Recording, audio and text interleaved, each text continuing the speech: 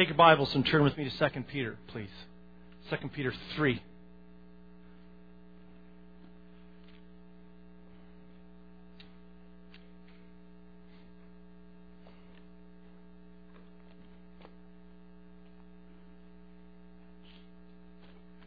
Make sure you take care of everybody there well, Tom. A lot of babies around you, just in case you need to pitch in. You in 2 Peter 3? Awesome. Chapter 3.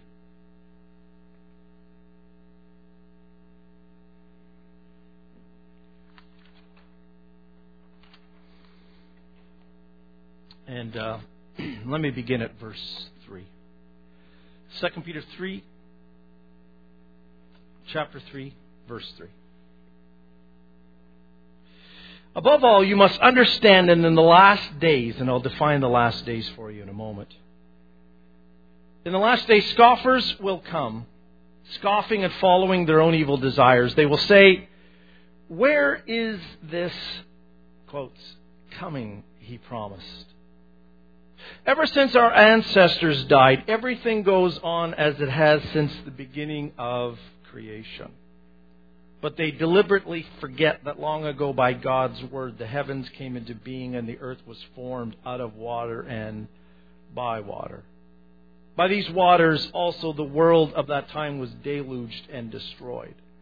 By the same word the present heavens and earth are reserved for fire, being kept for the day of judgment and destruction of the ungodly. Verse 8.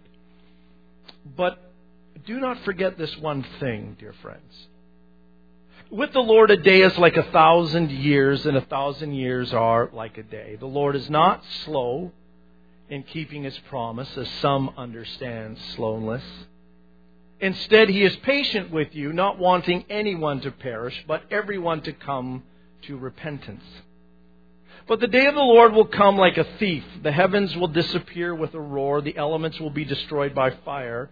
And the earth and everything done in it will be laid bare. Since everything will be destroyed in this way, what kind of people ought you to be? You ought to live holy and godly lives as you look forward to the day of God and speed its coming. That day will bring about the destruction of heavens by fire, and the elements will melt in the heat. But in keeping with His promise, we are looking forward to a new heaven and a new earth where righteousness dwells. So then, dear friends, since you are looking forward to this, make every effort to be found spotless, blameless, and at peace with Him. Bear in mind that our Lord's patience means salvation, just as our dear brother Paul also wrote you with the wisdom that God gave him. So clearly, the theme of the text is about being ready for the Lord's second coming. Specifically, it talks about the day of the Lord or the day of God, and I will get to that in a minute. This letter was written probably about 30 years, 40 at the most, after Jesus' resurrection and ascension.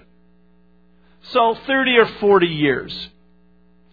During that period of time, if you've been reading your New Testament over the years and have been paying attention to the letters, you would have noticed that there was always an anticipation about Jesus coming again.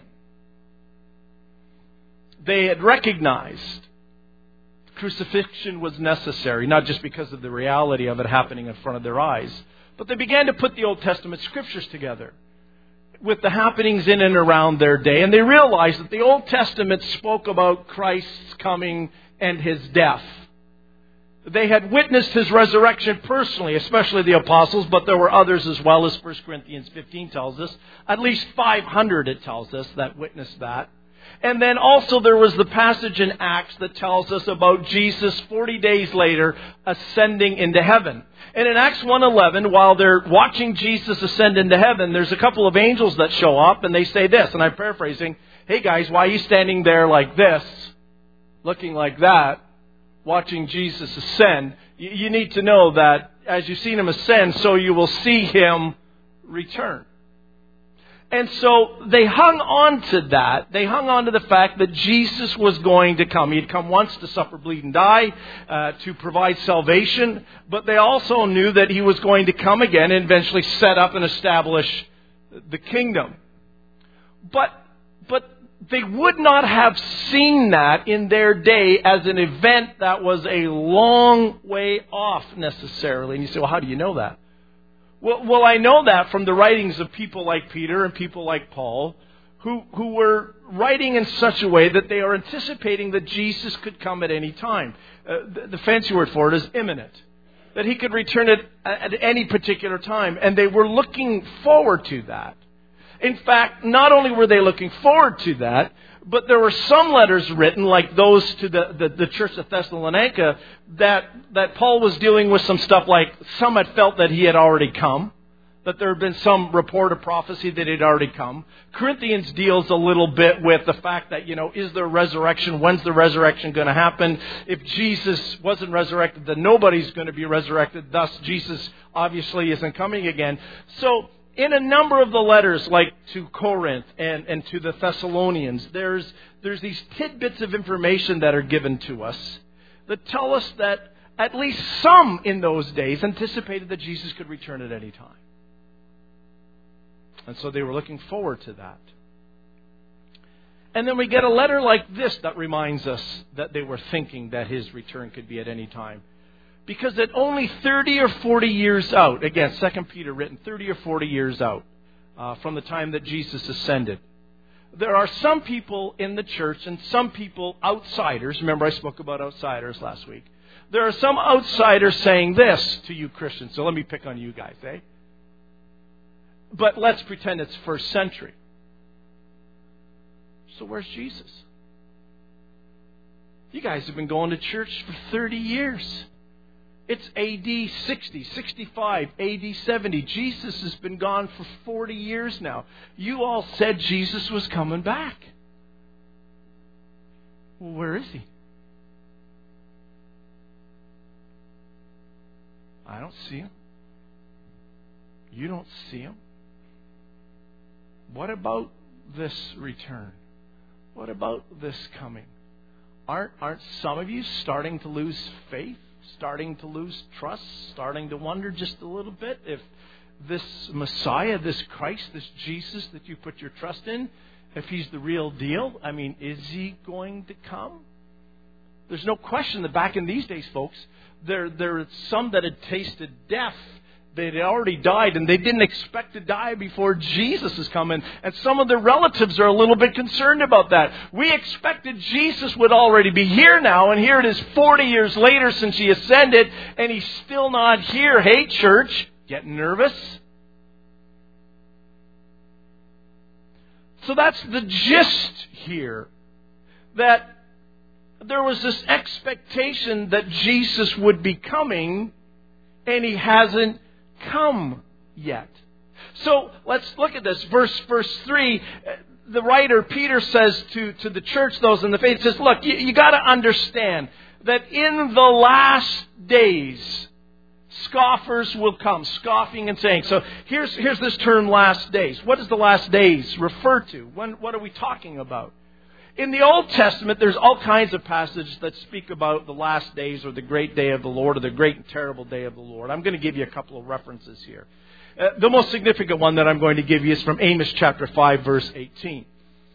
And the Jews understood the day of the Lord, Old Testament Jews understood the day of the Lord as a period of time where God would bring judgment upon the Gentile nations, that He would restore Israel, and that, in a sense, He would fix things. Everything would be fixed.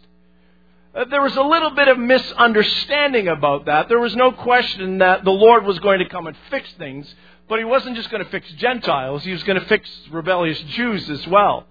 And so there's this mention from time to time, hey, careful, Jewish people. Those of you that think that the day of the Lord is just going to be God's retribution against Gentiles, God's going to straighten you out too. So, be careful about being so anxious about this day. If you look at it in the New Testament, and I'm going to give you two passages of Scriptures, one in 1 Corinthians 1 verse 8 and another in 2 Corinthians 1 verse 14. where it talks about the day of our Lord Jesus Christ or the day of the Lord Jesus. And in the New Testament, it kind of flushes out. It puts more meat on the bones of our understanding of the day of the Lord. Again, when God would not just come to straighten things out, but God would basically return. Jesus would return to the earth and establish His kingdom here on earth. So there's a little more depth to it, but it's also including, of course, those Gentiles that have come to faith over those years. And so if we were going to summarize, or in a sentence, just talk about, well, what does the day of the Lord mean? It means mostly this, a time of judgment, where God's going to settle accounts. It's a time of judgment. And as it refers to the day of the Lord and these last days, the last days is often referred to a period of time that we would suggest to you begins in Acts chapter 2 with the pouring out of the Spirit, because Peter on that day, the same writer of this book, stands up and says, look, this is what the prophet Joel talked about, that in the last days I will pour out my Spirit on all flesh. And Pete says, and that's beginning right now.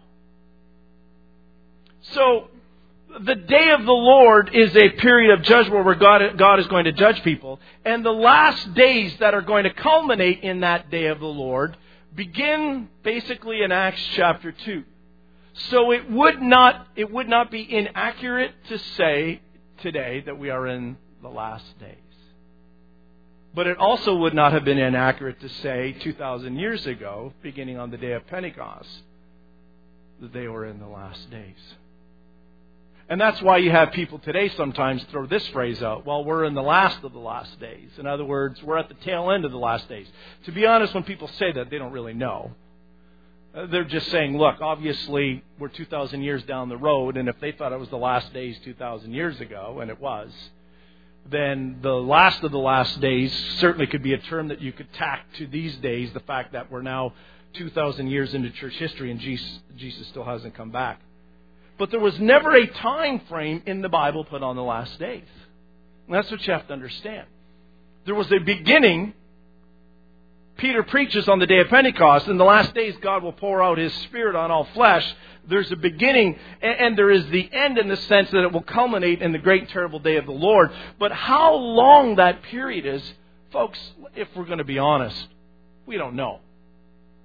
If we're going to be honest, I would say this, not that I've been around for 2,000 years, I just look like I have. But I would suggest to you that probably every generation since the apostles has felt that they were living in the last of the last days, probably. That there were things happening.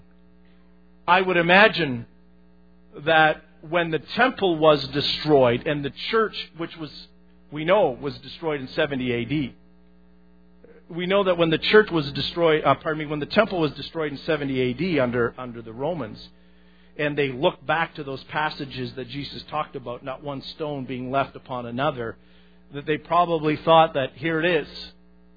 Here it is. The temple's been destroyed. Jesus talked about the temple being destroyed. Jesus talked about the signs of the last days, and here it is. And if this letter, it can be written around 60, 65, 70 A.D., then the destruction of the temple would have just come a few years later, probably. Again, it's hard to date. It's hard to date the books, pinpoint accuracy. But if it was written around 60 or 65 or 68 A.D., then the temple would have been destroyed just a couple of years later. And there would have been a generation at that time would have said, the temple's destroyed, so look out, Jesus is going to come again. He's going to restore all things. And so there's always been segments, people, groups, churches, sometimes fringe, that have felt that, Jesus could come at any particular moment, at any particular time. But we don't know. We don't know. And I'll tell you why we don't know in just a few minutes from 2 Peter.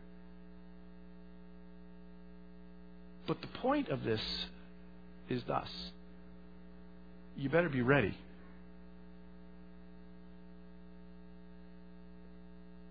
You better be ready so that when the day of the Lord does come, you're not taken in judgment. The Bible says this in Titus chapter 2, verse 13. that Jesus' return is the blessed hope of the church. And so the church is looking forward to the return of Christ. Amen? We're looking forward to that. We're looking forward to His setting up His kingdom as He talked about. It reminds us in Titus 2:13 that it is our blessed hope. It's been the blessed hope of the church since day one. Whether you were the first generation church that thought that Jesus was likely going to come in your period of time, or you were part of a generation that was subsequent to that, nonetheless, you thought that Jesus was going to come in your time. So let's look at this. Let's look at this passage of Scripture. Let's look at the day of the Lord, and let's look at all of this means. The gist of the text is this, that people, church people, Christians, Christ followers, the gist of the text is this, that people are hearing from outsiders that they don't believe that the return of Jesus is going to happen at all. And so they say things like this, and Pete's picking up on things that have been said in and around his time. That everything has gone on as it has since the beginning of the world, and nothing has really changed. One day follows another day. Yeah, there's this and there's that, but Jesus still hasn't returned. Nothing really hasn't changed.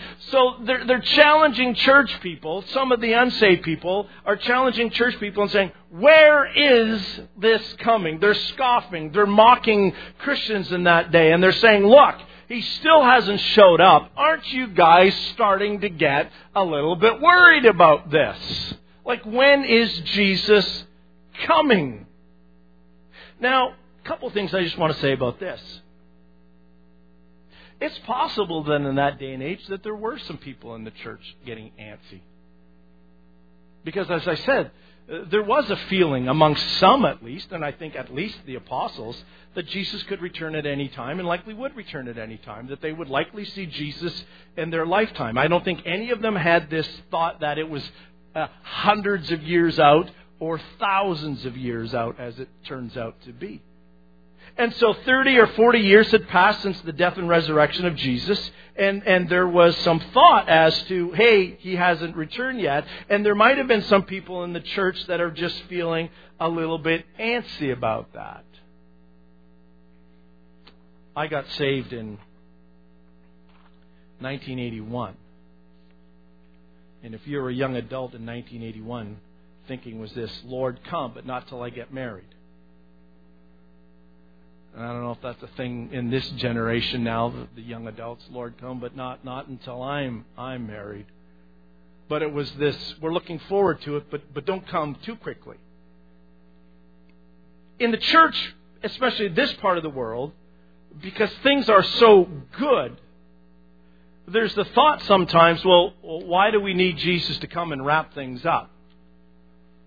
Things are good. Things are good in Canada. Things aren't perfect, but things are good. The church is good. My life is good. I got a good job, kids, grandkids, school, education, money, all of those kind of things. Hey, Jesus, there's no rush. Just chill. When things get really bad, we'll kind of like have a bat phone, right? The red phone. And when things get really bad, we'll shine the light, get on the bat phone, and we'll call him. And He'll come back and He'll deliver us from the really hard times that perhaps are going to come. But they're not here yet, at least in this part of the world. And so don't be in any kind of a rush.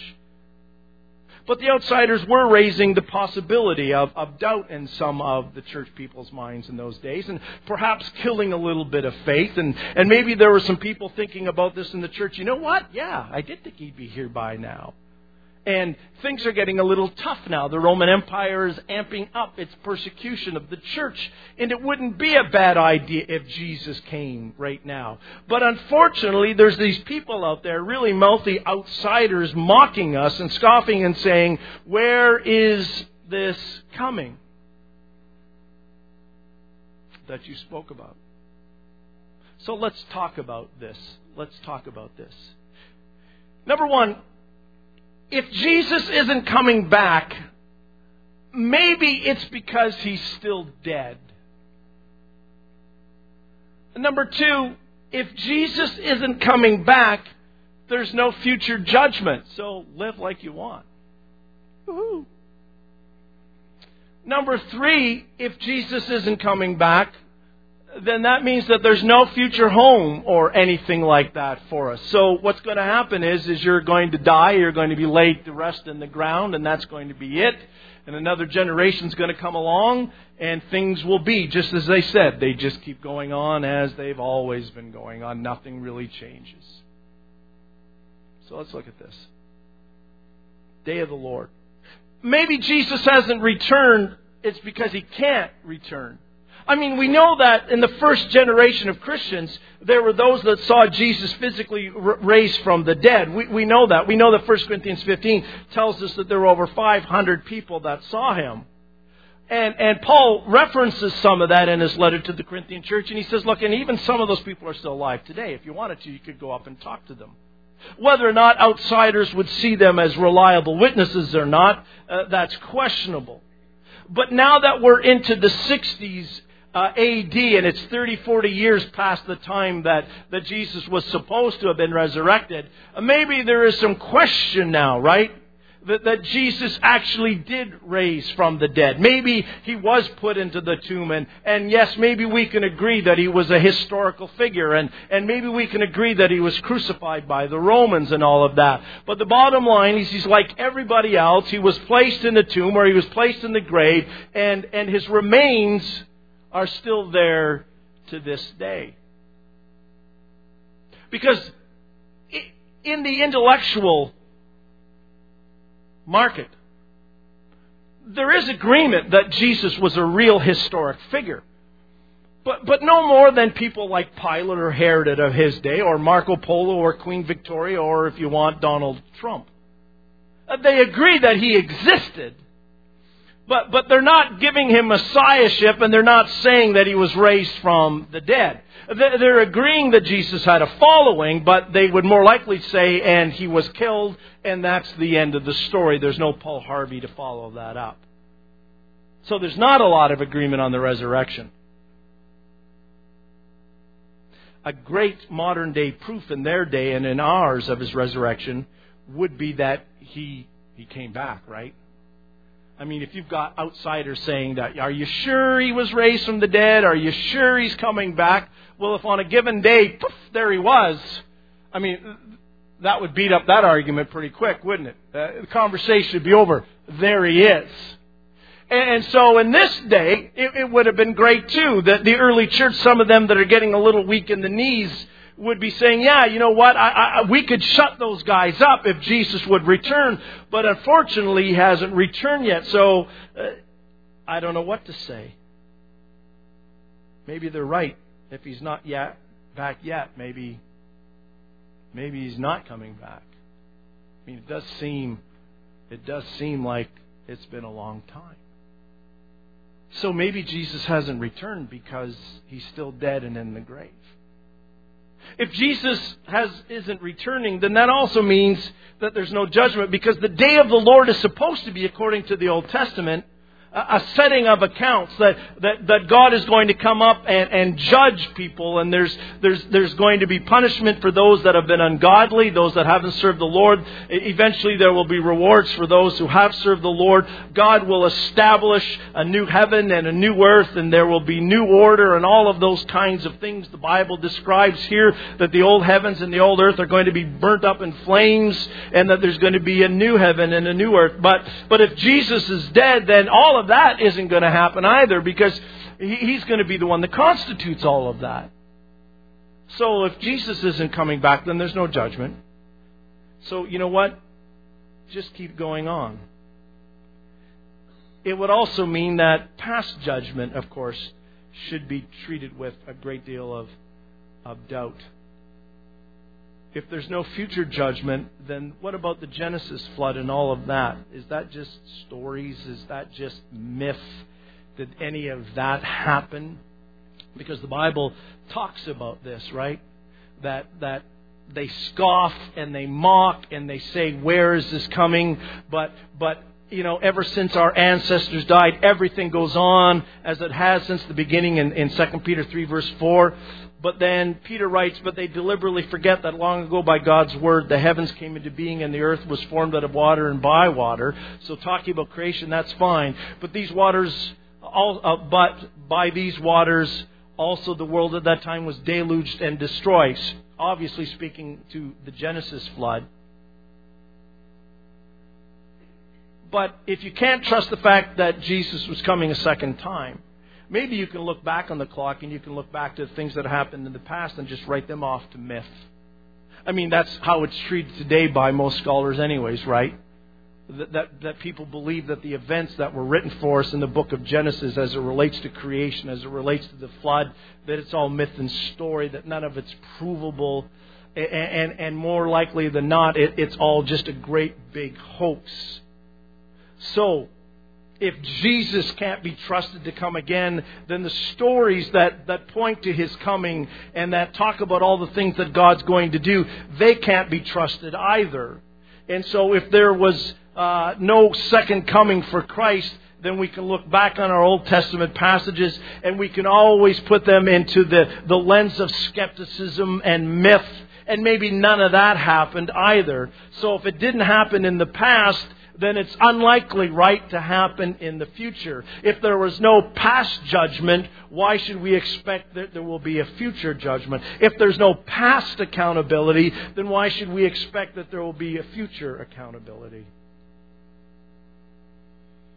So you see, when we start talking about can we trust that Jesus is coming again, it doesn't just cast doubt on what's going on here and now, but it also casts doubt on what happened in the past. Can any of it really be trusted? Or is it just mythology? Is it just ancient Jewish writings and that, you know what, they just, in a sense, really more than anything else, just made it up? There will be no fire, no burning of the earth, no judgment of sinners. There'll be no eternal damnation thing. There'll be no settling of accounts. And of course, third, there will be no future home. If Jesus isn't coming back because He died 2,000 years ago, and perhaps He wasn't resurrected, then obviously all of His teachings about a future life are off as well. No resurrection of Jesus, no resurrection of His followers. The Bible clearly teaches that in 1 Corinthians 15. Verses 13 to 19. If Jesus wasn't raised from the dead, then obviously the rest of us, that ain't going to happen. If there's no resurrection to be absent from the bodies, to be present with the Lord, then there's no heaven, there's no eternal home. There's no new heavens and earth if nothing is going to be consumed. As they say back in their writings here, that things are just going to continue to go on as they've always gone on. So, when you look at this passage of Scripture, Peter isn't sharing this with you so you can define when He is coming again. Because, I mean, boy, a lot of time's been given to that, eh? I'm sure there's people in this congregation that have spent hours and hours and days and weeks trying to figure out all of the details that need to fall into place so that we could, in a sense, have some kind of idea when Jesus is returning.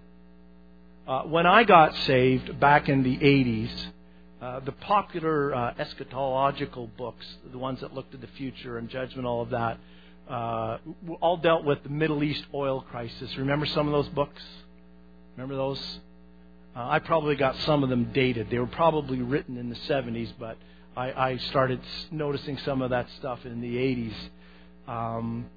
And we know that what happens in the Middle East is integral to God's clock, in a sense. Well, I mean, we all understand that. But you would get these writers that would look into passages, you know, in Ezekiel 36 and 37 and Matthew 24 in the book of Revelation, and they would all try to sort out for you, you know, what's going to happen, who's going to do it, who's the Antichrist, and all of the weeks, days, months, years that's going to happen, right? And here it is, 2017. And I'm not saying those writers are like all wrong. But what I am saying is it's futile to try to nail it down like that. I mean, we know that there's been significant events that have happened in the last number of years. You know, the Jews being back in the land in 1948 and all that had happened and all the things that are going on there since then and even to this day that obviously shed some light on Christ's return. But to start picking years and months and days, or a 5-year period, or a 10-year period, I'm sure if we could resurrect some of the first Pentecostal believers that maybe passed away in the 1950s, and if they were resurrected today and brought into our church, and we said to them, it's 2017, they would look at us and say, and Jesus still hasn't come? I think they'd be shocked. And I think there's a good sense that we are in anticipation that Jesus is coming soon. I think for the church, that's a good thing. I think it's a bad thing when we start trying to nail it down to days, weeks, months, and years. I don't think that serves you well at all. And I think what we've seen in the trends of writings from Christian writers over the last number of decades is that as new events happen, as new information comes forth, then the chapters get changed. And it's not this, it's this now. And then you get revised versions of old material. Stick to the Bible. Stick to what the Scriptures say. You'll notice here that Peter doesn't fall into the trap of saying this. Don't worry, I've got it on good account. Jesus is coming in AD 73 on April the 2nd. Now, he's an apostle. This guy walked and talked with Jesus. And yet the Spirit never felt under any compulsion to say to Pete, look, there's people in the church right now that are getting picked on by outsiders, and they're mocking and they're scoffing and they're saying, where is this return? And we realize that if Jesus doesn't come, it has all kinds of implications and ramifications and consequences for people of faith. So here, Pete, what I want you to do is give them a date, and then they can relax. We'll all know when to pack our suitcase. But he doesn't do that. Because, and here's why I think he doesn't do that, folks, is because in Paul's writing, he tells us that we walk by faith and not by sight. And when we start getting into date naming, we start walking by sight and not by faith. We've got it all figured out. We've got a little ring binder in our den where we've got it all figured out. I've got it figured out. And I just don't think that's the way the Spirit works. So let me give you what I think should be the believer's response. Because there is a believer's response to this. So let's keep reading here. You know, if Jesus hasn't come yet, maybe it's because he's dead. If Jesus hasn't come yet, there's no future judgment. There is going to be no great and terrible day of the Lord. And if there's no future great and terrible day of the Lord, maybe any of that stuff that we've talked about in the past, like a flood, that didn't happen either. And if that's the case, if Jesus wasn't resurrected, if Jesus isn't coming again, then if there's no resurrection for him, there's no resurrection for us, and that means there's no future home. Once you die, that's it. It's all over. Those are the consequences, ramifications, implications if what these scoffers are saying is true. But let's go to verse 8. What's the believer's response? And here's the big question. Why is this taking so long? Folks, they thought it was a long time back in AD 68. It's 2017. That's a long time. I don't know on your calendar. On my calendar, 2,000 years is a long time. Craig, that's longer than the last time the Leafs won the Cup. And for those of you that have been around since 67, it's not going to be this year either.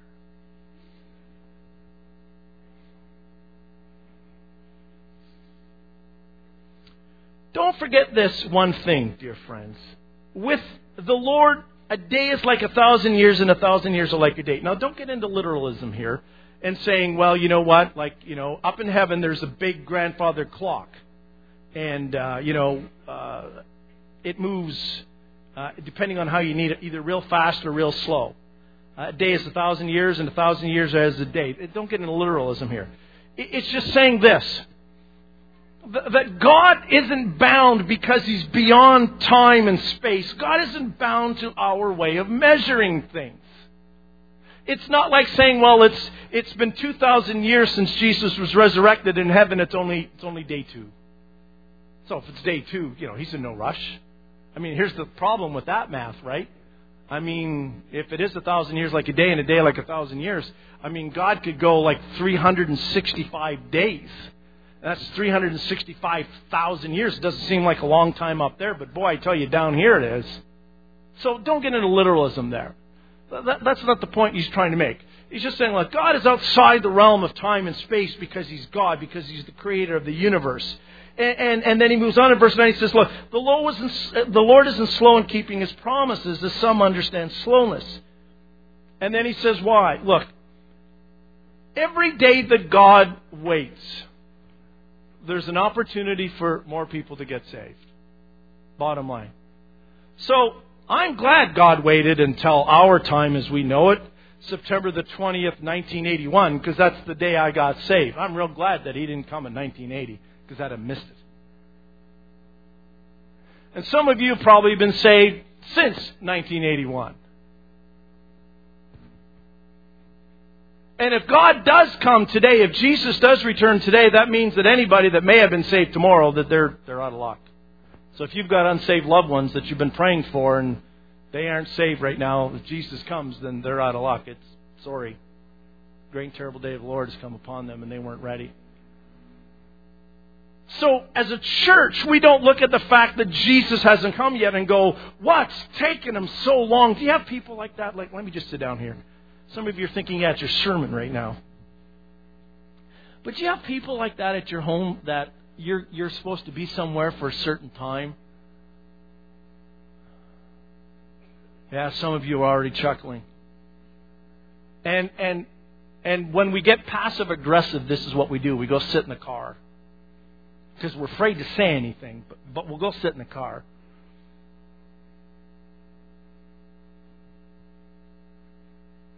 And we wait, and we say to ourselves, like, what possibly could they be doing? Like, why is it taking them so long? Does it really take that long to get dressed? And the answer is, yes. Could they have started to get ready earlier? Yes. Did they? No. So we wait. But that waiting isn't really productive. But when it comes to Jesus, the Bible tells us that Jesus isn't coming perhaps as quickly as we'd like, is because He's got a bigger plan. And the big plan isn't to try to usher us into heaven as quickly as possible. The big plan is to try to wait as long as He can so that the church, which is supposed to be active in sharing its faith, is out there doing the work of the Lord, sharing the message with grace and patience with the outsiders. Last week's message, Colossians chapter 4, verses 4 and 5. And so that at the end time, when Jesus does come, the harvest will be as big as it possibly can be. Now, I'm looking at the Housens now. You guys like big harvests, right? The bigger, the better. The kingdom of God is the same way. Jesus isn't just looking for a few. He's not looking for a few good men or a few good women. He's looking for as many as possible. He wants the harvest to be as big as possible. So He has delayed His coming so that every day there's a chance that someone else can get saved. But here's the thing. But one day it will be too late. We have no idea when that day is. I know some of you scholars got it figured out. We have no idea when that day will be. But if you're not ready, you missed it. There's no second chance. There's no reprieve. There's no turning the clock back. You've missed it. But it's not that God is slow. It's God is gracious. So that as many people as possible can be saved. Well, let's read it again. Verse 9, the Lord is not slow in keeping His promise, as some understand slowness. Instead, He is patient with you, not wanting anyone to perish, but everyone to come to repentance. Everyone. Now, we know not everyone will be saved. We know that. We know the math. But I mean, pardon me for being blunt, but there's people here this morning that aren't saved. And in a sense, there's two things going on. You're banking on the first thing, is that you're in the scoffers group that, you know what, He ain't coming again. I mean, I'll grant you Jesus was a historical figure. I'll grant you that. But the whole resurrection stuff and coming again stuff and the creation flood stuff, I ain't buying into any of that. Jesus died and it's all over with and that's all it is. So I come to church because the church teaches me to be moral and ethical, and I think that's good. But this whole believing in a second coming and going to heaven and So some of you are in that camp where that you're banking on that. Some of you who believe in Jesus, but you're just not ready yet to submit your life to walk in obedience with Him, are banking on this. I'll feel like it tomorrow, and He won't come in the meantime. It's not that I disbelieve what you're saying, Pastor Brandon. I believe, but you know what? I'm just not ready yet to make it right with God. And so what I'm going to do is I hear, it encourages me, it interests me, but I'm not quite ready yet to make the leap, the jump. So what I'm hoping is that I will make it somewhere down the road when I feel like the timing is right, when it all lines up. And I'm hoping that I'll have time to do that. And in the interim, Jesus won't come, because I know if He does come, then I've waited a day too long.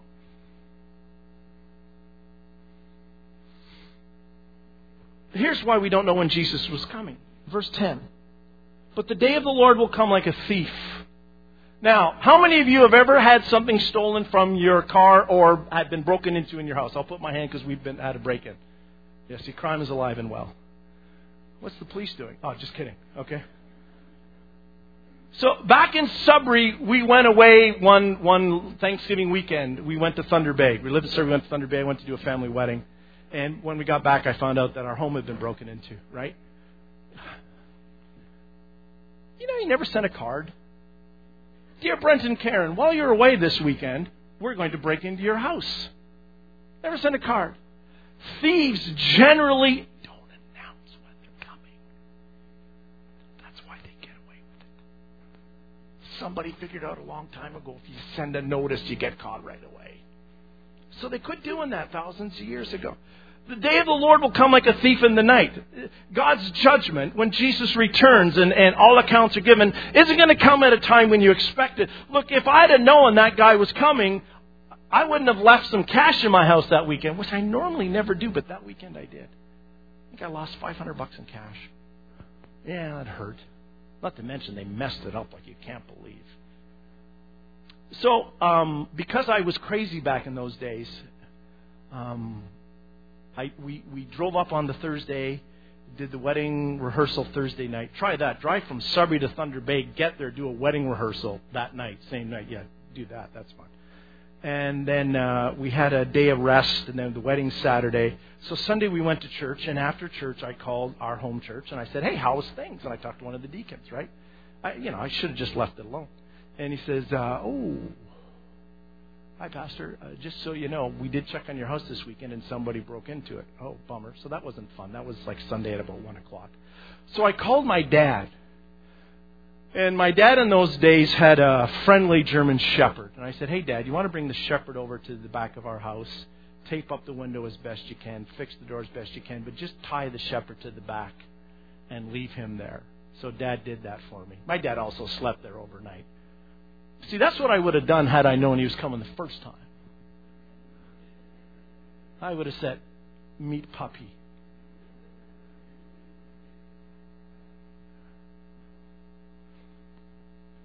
So the believer's response is this: hey, I know you're scoffing and mocking and all of that and saying none of this can happen, but look, the Lord is slow in coming as we understand it, because He's patient with mankind, because He loves us and He wants as many people to be saved as possible.